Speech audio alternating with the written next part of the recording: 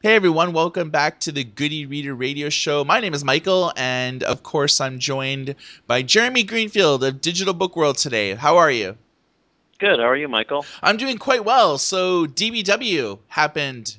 What are your memories of such event? Well, this is my third Digital Book World, and I think this was the best one yet. I've said that every single time, but I haven't been lying any of those times. My favorite memories, all the stuff on Amazon was really fascinating. Brad Stone, who wrote the Everything Store, and Joe Esposito. I loved Jim Cramer's presentation for Mad Money. He talked for about half an hour about all the different companies involved in book publishing and if they were good investments or not. And he was just extremely entertaining and a good break from some of the heavier stuff in the day. And maybe my favorite moment was the Digital Book Awards with LeVar Burton. He was awesome and he was really entertaining, and the awards were great. And a lot of senior level executives from publishing companies showed up to accept the awards and gave really thoughtful thank you speeches. A lot goes into making a really good enhanced ebook or app or transmedia experience, and these people showed up, and I just thought it was a great program. So overall, it was really exciting. At Digital Book World, we created, I don't know, maybe 30 or 40 articles about all the different news items that happened at the conference. There were funding announcements, and there were senior executives getting into it on stage with each other. And we're actually putting together a PDF for all the attendees. They're going to get this free PDF download of everything we did at the conference with images and a lot of fun stuff there. So it was a great Digital Book World. I'm exhausted, but I'm sort of already looking forward to next year. That's usually how it is. You have so much fun that it's like, okay, how are we going to beat this next year? How are we going to, make it bigger? How are we going to get, how are we going to like make it better than the year prior? And that's in itself is always a challenge. Totally. All right, cool. So it sounds like it was a lot of fun, and we covered it extensively with one of our writers that were there. So, DBW, I'm glad that it met your it seems like everybody really enjoyed it there. There was a lot of people there, and there was a lot of insightful talks and things like that. I've been actually watching a bit of Kramer lately. I kind of fell out of it watching it for a while, but it seems as though whenever I'm actually watching him rant and rave, he's usually always talking about Barnes and Noble these days. Yeah, he seems a little bullish on Barnes and Noble. Here's the deal. He thinks that Nook, the digital division, is an albatross, and the sooner that Barnes and Noble's rid of Nook, the better. And that there is an opportunity for Barnes and Noble to be a really good thing to own, as other bookstores fall by the wayside. I'm not sure that he's aware of exactly what's happening this minute in the bookstore world, where a lot of indie bookstores are sort of coming back. But I think maybe the slowdown in the growth of ebooks makes somebody like him think, hey, there's going to be a place for a Barnes and Noble in 10 years. And if that's the case, Barnes and Noble is in a really good position to be that company. So I think he sees in the next year what the rest of us sort of see is Nook is either going to get sold or carved off or will go away.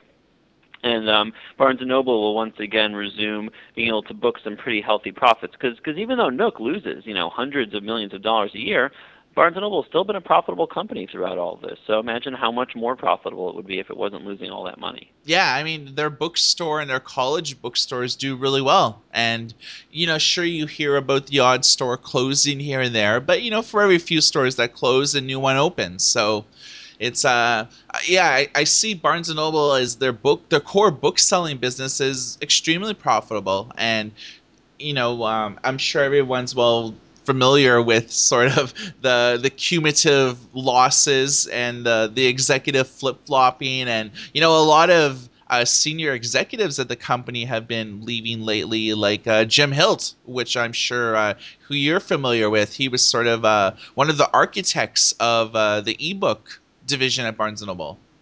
Yeah, the company has lost several senior level executives over the past 6 or 7 months. I mean, first of all, William Lynch, who was really he was the CEO of Barnes and Noble until the summer, and he was really the champion for Nook. He sort of led the charge on Nook. He basically brought that company from nowhere to somewhere, and he got the axe.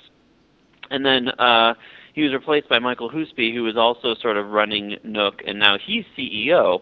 And now that he's CEO, you see Jim Hilt is left, Bill Saperstein is left, several other very key Nook ebook technology and software folks have left. Really, all three phases of that business have seen senior level executives depart, and it could be for a number of reasons. It could be that they weren't Hoospie's guys, and once Hoospie got in over the summer, the process began of trying to get them out, push them out, replace them, etc. It could be that the continued poor results are finally taking their toll, and these executives are finally getting the comeuppance for the poor performance. It could be coincidence that these three guys all happen to just leave at once. It could be that they're smelling something in the company that isn't going to go so well. They're seeing what a lot of us on the outside are seeing, that the prospects aren't so bright, and they're looking for newer and better horizons and greener pastures. So it's not necessarily that these executives are leaving the company because the company is somewhat in turmoil. Although in my experience reporting on companies and people moves, that's probably what's happening. Yeah, I mean, I think that when new management comes in, you always bring in your own guys to, Usually that's how it works, yeah. yeah. So you present some very interesting perspectives on that. It could be a lot. It could be a myriad of factors. We just don't know. But I wonder, with Saperstein and with Hilt, what do you think they're going to do next? Because they, pretty well the world's their oyster right now. They just have so much experience with starting an ebook and starting a hardware division from scratch and getting it on into a retail environment. Nook up until recently, they did kind of well for themselves, especially like when they first got onto the scene with the Nook Color and their Nook e-readers. They did well. They sold well, and it was extremely profitable, and then it kind of cumulatively saw losses. But what do you think is going to be next for these guys? Because they have a lot of experience. Yeah, there are companies out there that probably would be happy to have some of that experience on their side. I'm thinking of Samsung in particular, which has seemed to want to make a more aggressive push for the ebook business in the U.S. And among the very large technology companies going after that, probably has the least experience in that arena. Google's been doing it for a long time and has a fully staffed team. Kobo seems to have a strategy that's working for it internationally, and Hilton, Saperstein don't really have any international experience or very, very little. I think Sony has been plodding along forever. Really was the OG of the ebook game in the U.S. and just uh, hasn't really done anything since that. So I don't think Sony would be a good place to go. I mean, but the main answer is I don't know. It's not like these guys are coming off a successful IPO or a successful startup exit. I mean, they're leaving a little bit in shame, probably. That doesn't mean that they're not going to be highly coveted executives. You're right; they have a ton of experience. But I wouldn't be surprised to see one of them end up at Samsung, particularly Jim Hilt, because Samsung doesn't probably need much help on the hardware side. Yeah, I mean, I've been paying attention to a lot of news lately, and Jeff Bezos, he owns a newspaper now. He's always looking for talent. You have Vox Media that's shifting things around. You have Facebook launching their own dedicated news app soon. I mean, there's a lot of companies that are branching off into news and to reading type of things, and there's a lot of startups now that are launching. And I don't think that those guys won't be out of a job for very long if they have the inclination to jump right into something right away, as opposed to maybe relaxing after many years of turmoil. Absolutely. I mean, listen, I think they probably worked very, very, very hard. I mean, the senior level executives at companies like this that are in pitch business battles, I mean, their life is their work a lot of times. You Yeah. rarely see these guys have much of a work-life balance, and so I wouldn't be surprised if they take time off. I mean, the company isn't competing with Amazon the way that it used to, but it's still a very large company that had a lot of success selling ebooks and selling devices, and that doesn't come overnight. They worked very hard for that, even though they're not the company isn't winning the battle right now. Doesn't it's the accomplishment is nothing really to sniff at. So I wouldn't be surprised if they took time off. If I were them, I probably would do the same. Yeah, I totally agree. So we have some news items you wanted to talk about today. One of them is the loyalty that a lot of ebook buyers feel towards a specific company or a specific ecosystem? Yeah, I was at Digital Book World talking to a lot of senior level executives at the big ebook retailers, and it really raised the question to me, how loyal are their customers? They're in these massive price battles, right? And they're lowering the prices of books like The Goldfinch to under $2. Um, books that would, if you wanted to get 10 years ago, would have been a $35 hardcover or nothing. Yeah. And it's really just a crazy situation out there with the pricing and the competition. And I'm wondering, what is this doing? So I went to the Codex Group, Peter Hildick Smith. The Codex Group surveys thousands of readers and ebook readers across the U.S. every month about how they buy things and what they do and how they make purchasing decisions, how they discover new books, and asked him to look at his data and see if he could answer this question for me. And he absolutely had the data. So 86%, that's roughly 7 out of 8 people who buy ebooks buy from only one retailer. So if you are an ebook buyer, there is a very high chance that you only buy from Amazon, or you only buy from Nook, or you only buy from Apple. And in fact, those three retailers that I just mentioned are the three main ones that make up the bulk of that 86%. Now, when you look at the rest of the ebook buyers, that 1 out of 8, that person is more likely to be someone who buys from some of the smaller retailers. The bulk of, say, Sony's customers or Kobo's customers in the U.S. are made up of people who float between retailers. And no surprise here, the number one place where they get that 14% gets its books, Amazon. So when it comes to this price competition and sort of attracting those buyers from other retailers, it looks like Amazon is doing the best job. And when it comes to building new audiences, if you're not Amazon, Apple, or Nook, it's an uphill battle, big time, because people are very, very loyal to those three companies in particular. So I think for ebook retailers, the message is, if I'm them, the price competition, it may not be worth it. They might be better focused on just continuing to retain their core customers by doing things like giving them very good service, giving them very good selection, and every time they price the Goldfinch for a couple of dollars, I mean, they're losing millions of dollars on that. It may not be worth it because they may not be acquiring many new customers. So this poll, or when they talk to consumers every month, is this mainly just U.S. customers, or are they varied in different countries?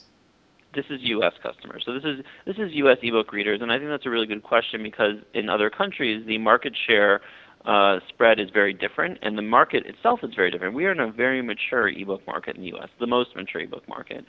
In places like the U.K. and Canada, it's also very mature, but still different. But then when you go, farther afield to other, say, New Zealand and Australia, or Germany and France, these are different markets that are going to have different profiles. Yeah, I know in Canada, I track the market pretty, living here. I mean, I track it, and it looks like you have Kobo, you have Amazon, and then you have Sony, and Sony cumulatively declining in terms of the amount of people that are reading the book. It seems like every quarter they're moving down at least a percentage point or two, and I think that just it's a retail visibility. Any bookstore in Canada, you can buy a Kobo device, but you can't buy a Kindle device. You can only buy Kindle devices at places like, former Radio Shack, now the Source.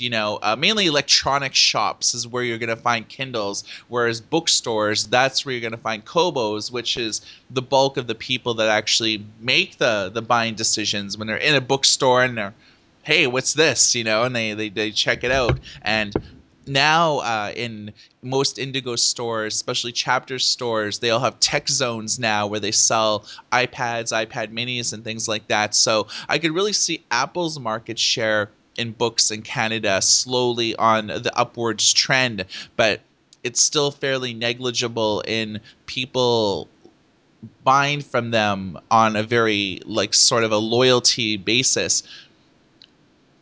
So it's a given that people are loyal to a specific ebook system, and then you sort of have those mercenary types that will, they're the types of people that would have bought from Fiction Wise, and Hmm. maybe they'll subscribe to Oyster or something like that, or maybe they'll just like float around and get the best deals possible.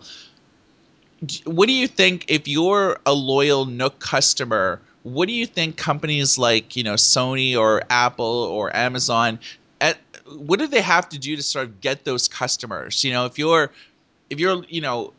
is it in those companies' best interest to target those loyal customers and bring them over to their ebook ecosystem? I don't know the answer to that question. I wish I did. And Huh. as I was talking to some of these retail folks, we're talking about what they can do. And for the record, I didn't sit down with Amazon this time around. And they've got tricks up their sleeve, but they're at a loss, I think, to some degree of how to compete. I think a lot of these retailers see what Amazon is doing as predatory pricing. Predatory pricing is, of course, against the Sherman Antitrust Act, but it's extremely hard to prove. And furthermore, the Department of Justice seems to be very interested these days in cases where consumers are going to pay more, and predatory pricing is consumers are usually paying less. Um, so I don't know the answer to that question. I'm not sure there is a good answer to that question. What do I, you think? I think that that's sort of the question that probably everybody's sort of asking on the executive level at all these companies. It's like, how do we increase our market share? How do we get more people buying from our ecosystems? Companies like Kobo, it's all about international expansion. The more foreign markets that they enter, the more bookstores and retailers they get selling their devices. Obviously, their user base increases exponentially. But if you look at, say, of course, you're in the U.S., I'm in Canada, so we tend to look at things in a North American spirit. It's hard because it seems as though that pricing is really the only factor that these companies employ. So if Sony has a big deal, Amazon algorithms automatically match it. Kobo algorithms are automatically match it. So I don't know if price alone is is the definitive be all end all factor in trying to make people switch to your ecosystem. I think it's more like you have to offer more compelling reasons. For instance, Amazon purchasing Goodreads. It's a compelling reason now to buy a Kindle because you could, click on the G icon and start talking to people that are of like-minded souls, or maybe discover new books in sort of a catch-all social media environment.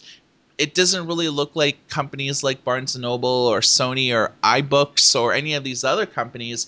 They're not really doing anything other than competing in price, and I think that they really have to reevaluate the ease of use in their ecosystem, being able to buy, add multiple books to your shopping cart. I talked to Kobo about this at PepCom, and one thing that I asked them they hadn't really considered, which is like bundling books. So, if I want to buy 3 books of the Hunger Games, I have to check out each book at once. I can't, I can't add them all to the cart and buy them at once. I have to buy the first book, I have to buy the second book, and I have to buy the third book, which is 3 different checkout procedures. In a lot of cases with say with the Harry Potter series of books, or if you look at say the Lord of the Rings trilogy, seldom are these companies bundling these books together and offering like $1 off or $2 off. Instead, you have to buy them all one by one. And I thought that ebook bundling is would be a kind of a cool thing for these companies to do to compete, because you could offer a trilogy of books, or if there's 6 books in a series or 10 books in a series, like you look at the Wheel of Time series, I think they're at like 12 books. There's no way for you to buy all 12 books at once, and maybe save $1 or two, or just to make the purchasing easier and saying, I heard a lot about these books. Hey, I could buy all 12 at once and, I'm good to go. I would like to see more companies experimenting with ebook bundling, even if it's like just offering the ability to buy them all, in a one shot. Despite, a discount would be a bonus, but I think that bundling would be a kind of a cool thing, and I haven't really seen a lot of companies do it. I've seen publishers offer the ability to buy the Hunger Games trilogy as a one shot, but on a ebook reselling level, these companies are not at all concerned with ebook bundling. Do you think that that would be a compelling sort of feature for customers? Um, I think the answer to that's yes. And I can tell you from experience at F&W Media, which is, one of Amazon's the company's biggest customer, but it's also a competitor because F&W has a very large e-commerce business. And one of the things that F&W's had success doing is bundling things, not just ebooks with other ebooks, but ebooks with print books and other products. So F&W stores sell third-party products that help the enthusiasts and hobbyists entertain themselves and participate in their hobbies, and they sell content along with those things. So I think bundling and unique offerings is something that consumers really want. A community could be another thing that consumers might want to be a part of. Goodreads has obviously helped Amazon has a ready-made book reading community that it now basically owns. But I think people like to be part of a community, and they want to be sort of taken care of as part of a community. And I think that a lot of these other ebook retailers, the experience isn't as good as at Amazon. And if they're going to compete, in the long term, I think it needs to be as good or better. Amazon just has the best buying and reading experience. It's really, really, really easy for me to buy and read Kindle books very quickly. So yeah, bundling might be it, but I don't really know what the answer. I mean, Amazon just really has it all. There's Amazon Prime, there's the one-click purchasing, there's the extremely aggressive pricing. The devices are best in class, I would say. I mean, I don't read a lot on a tablet, and I think iPads are a million times better than anything else out there that I've seen. But the e-reading products and the apps, the e-reading apps, Amazon has a great e-reading app.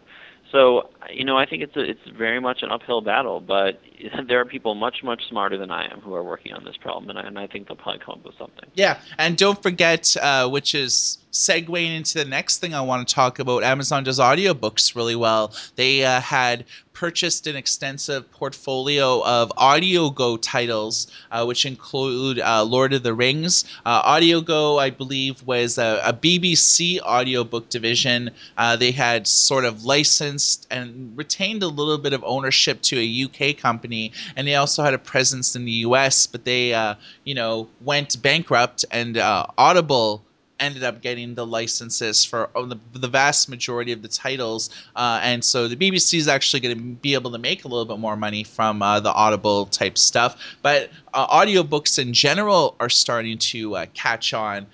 It's almost becoming $1 billion business in terms of global revenue. And Overdrive, who is pretty well one of the premier, if not the best company that libraries turn to for digital distribution strategies for both audiobooks, video, and ebooks. Overdrive announced that all of their audiobooks now are going to be DRM free, and they're going to go from a WMA format, which is sort of like a Microsoft encryption format, to just as the standard MP3.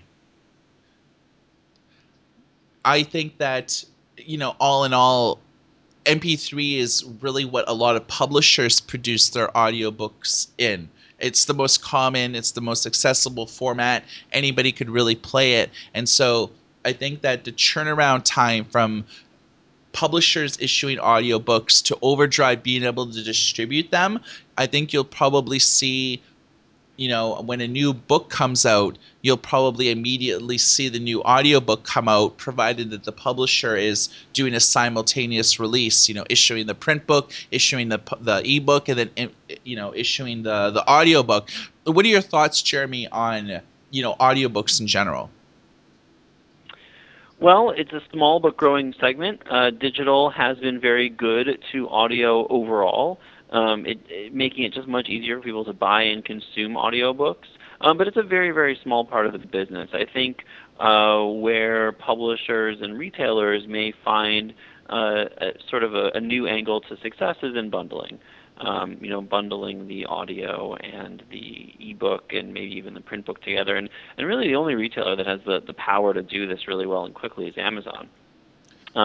But other retailers probably could bundle the other kinds of digital content really well. And of course, the indie retail platform startups like Gumroad and Ganxi have been offering multiple file bundling, multiple file type bundling for a while now. So it is an interesting angle to look at when it comes to business, but I think it's marginal compared to the main part of the business, which is really selling ebook bestsellers, selling the big titles. Yeah. One bit of news that I had talked about, uh, it happened sort of about the end of last week, is Adobe has changed the way that they encrypt EPUB and PDF files. They say that they're making it more concerned, and the primary reason why they're doing this is to curb ebook piracy, which is a growing problem in terms of you only have to really Google to find, one-click removal tools for Kindle books, for Sony books, for Nook books, for Kobo books. There's popular programs like Caliber that allow users to manage their device a little bit more effectively. There's plugins for that will just remove DRM on the fly. Digital rights management, if for those of you who are unfamiliar with it, it's basically ebook encryption. Amazon, Barnes and Noble, and Kobo all use their own. So Barnes and Noble and Kobo use the EPUB format, but they use something called Schema, which is their own sort of proprietary ebook encryption suite, which is why if you buy a Kobo book, it's not compatible with Nook e-readers, or if you buy a Kindle book, it's incompatible with every e-reader. So when I looked at this, I found out that Adobe's biggest customer for the stock DRM is Sony.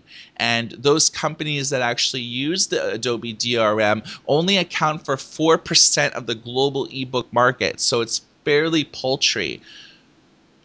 This Well, do will, you think that the Adobe DRM sort of leads the way or sets an example for the other technologies that are used? you know, I know a lot of, say, magazine publishers that use like the Adobe suite of publishing tools to incorporate metadata or to incorporate like analytics tracking code. I know a lot of people that use the Adobe suite. For ebooks, but mainly it's for metadata and for analytics. It's not because they're using the Adobe encryption.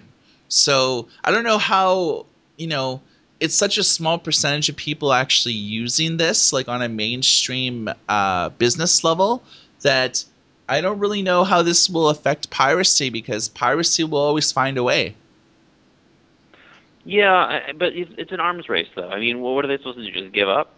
No, The I fact hear is what you're that saying. authors and publishers want it. Authors and publishers want it, and authors and publishers are a really important part of the publishing food chain. So, and agents as well. So as long as those guys want to try to do something to prevent people from indiscriminately sharing and copying files, there will be companies out there that are going to try to help them. So I think that you're right. Piracy will always find a way. But what's Adobe supposed to do? Just throw its hands up and say we give up? They're just going to keep on plugging away, and it'll be a cat and mouse game from here until ebooks are no longer a thing. Well, I have a scoop. I talked to somebody at Adobe. I can't mention them by name because I don't want to get them into trouble. But apparently, what Adobe is experimenting at right now in their labs is always on digital rights management. So what they're trying to do is develop an unbreakable encryption system that will necessitate your tablet or smartphone or e-reader to always be online. So you'll always have to maintain an internet connection to verify that you own the book. It's sort of what Electronic Arts does with its Origin service, or there's a lot of game companies that if you want to play SimCity, you have to always be online and have an internet connection, and this way it verifies your key. It authorizes you that you have purchased this title, and it's supposed to make the whole process more secure. And to date, hardly anyone's been able to circumvent that. Do you think that there's that an always on encryption system for ebooks is the smart play for the future? Well, I mean, as a reader, and also, not as technologically savvy as you and probably some of the other listeners, that sounds horrible to me. I read a tremendous amount in places where I don't have an internet connection. And in fact, I deliberately turn my internet connection off when I'm reading because I don't want to be bothered by text messages and things like that. So, because I read a lot on my phone. So that just sounds terrible to me. And I feel like, the thing with DRM is with everything that is about is ebooks is that there's a balance between, what you as the publisher and author might want, which is nobody can steal our files no matter what, and what the readers want. And I think, for most readers, DRM is invisible. For most readers aren't trying to share and copy their files. They don't even know about what DRM is or that it exists. They just buy the book, they read the book, they buy the next one, they read the next one. Right. But if you make it so that one of these normal consumers, these normal readers who's just reading the book, and then all of a sudden their Wi-Fi goes down, and then all of a sudden the book disappears, and it's like you're not connected to the internet, you can no longer read this book. I think you'd see a lot of complaints. But that's just me shooting from the hip there, so I don't really know. Yeah, I know that they're developing an always on technology. Where you're going to see it, it's unknown. I mean, it may make sense to put it on cellular devices, like stuff that has a data connection that's not on Wi-Fi, because the very point of an e-reader is to take it on vacation where there's not a Wi-Fi area, or to take it to a beach, or to take it to your cabin, to get away from it all for the weekend. If you have an always on encryption method like that, it's going to really alienate the e-reader base, the people with dedicated e-readers that really there's very few but Amazon and maybe one or two others that actually have a data connection. And to have a data connection, it costs a lot more money, and a lot of people buy e-readers because they're cheap and cheerful. The always on data thing, I can see where they're coming from, because you could sort of eliminate almost the DRM by always sort of be pinging the service to make sure that you are reading a title that you claimed ownership of. But I could see that on a consumer level as being bulky, unwieldy, cumbersome, and just a kick in the pants. Yeah, I mean, we'll have to see how it's implemented, but there were a lot of things that I think consumers, if they were explained to them before they saw them, would have not really taken to. So we'll see how this works. But I think, as long as most consumers are still sort of not really aware of DRM, I think whatever they want to do will be fine. When consumers, are hampered by it, I think that's when they'll get upset. Okay, before we start the show, you said that you wanted to talk about a Penguin departure. Yeah, I think it's an interesting news. It's important news. So Molly Barton, the global digital director for Penguin, has left the company, is leaving the company. She helped launch Book Country. She was in charge of it. She was responsible for many Penguin initiatives. She was heavily involved in Bookish's launch. Um, That's the and Facebook thing that they have, right? Isn't it? no, Bookish, the retailer. Oh, okay. Yeah, Penguin and Simon and Schuster and Hachette were the three in a joint venture, and she was in charge of Penguin's part of Bookish. Um, so she was a very important executive. She rose up the ranks very, very quickly. She went from assistant editor to global digital director in 7 years. She is very, very smart, and she's going on to be a faculty at Wesleyan University for at least a semester or two, and then also will be on the advisory board of several, New York and San Francisco-based publishing startups. And the reason I think it's interesting is because this is what happens when two big companies merge: is who joins the senior executive team, who joins sort of the unit executive teams, and who leaves. And I'm gonna go out on a limb here and say that had the two companies not merged, Molly would probably still be there. The company told me that that each of the divisions, the units, are now going to run all their own digital initiatives. They will not be replacing her. And Brandy Larson, who was brought in about a year ago to help with Book Country, will now be its director. So we have a little bit of statistics about young children's media in educational use, and some of it has been declining sharply, according to a DBW article. Yeah, so we're seeing a lot of stuff come out right now about what's happening in children's e-reading, and one of the things that we're learning is that as children get older, they spend more time with screens, but they also spend less time with educational content. So even though their content use on screens is going up, their educational content use goes down as they get older. And I think this represents a big opportunity for publishers. Parents make content purchasing decisions much based on the perceived educational value of the content. So for as children get older, I think there's a gap that publishers can fill for digital educational content. I mean, the screens is where the kids are, and the parents, ostensibly don't mind them being there, but I think the parents would be happier if they could buy their kids more educational content. So I think this finding is really represents an opportunity for smart and aggressive publishers. So if they're not, if as kids get older, the less educational content they're consuming, what are they doing? Do you know?